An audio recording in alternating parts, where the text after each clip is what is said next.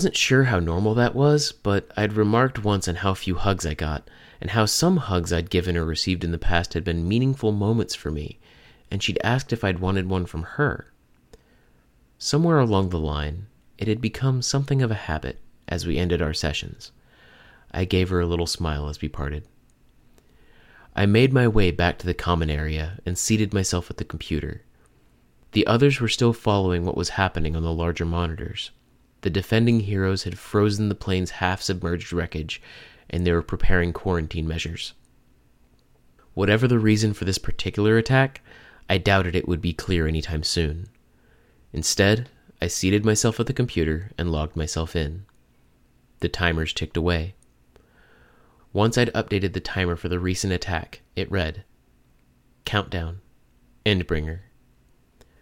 149 days, 22 hours, 59 minutes, 59 seconds. Countdown, End of World. 579 days, 7 hours, 14 minutes, 53 seconds. Inching down steadily. Mrs. Yamada had been right, I mused, as I found the files on the local kingpins and warlords. I was doing myself a disservice by waiting for opportunity to come to me. If I was going to do as Glenn had suggested and make a calculated play, I needed to act rather than hope for another chance like we'd had in New Delhi. Looking at the others, I wondered if it was best to manipulate them or get them on board. Manipulation was almost kinder because it absolved them of guilt.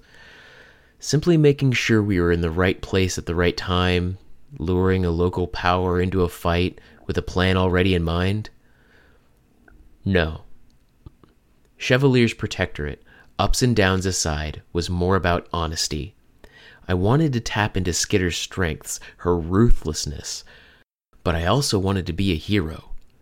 That was at the core of what I had achieved in New Delhi. Tecton, I called out as my eyes fell on the portrait of a supervillain with the mask of an upside-down face, an established power located at the city's edge for nearly 10 years. Too established? I didn't want to set another ABB fiasco in motion. There were advantages to being open, the ability to ask questions, get feedback. "What is it?" he asked. "There's something I want to talk to you about."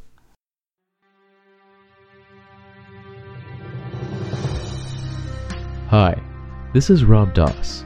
You just finished listening to a chapter from Arc 25, Scarab, from the web serial Worm by J.C. McCrae. This production is brought to you by the Worm Audiobook Project. If you'd like to know more about us or to volunteer your own services, please check us out at audioworm.rein-online.org.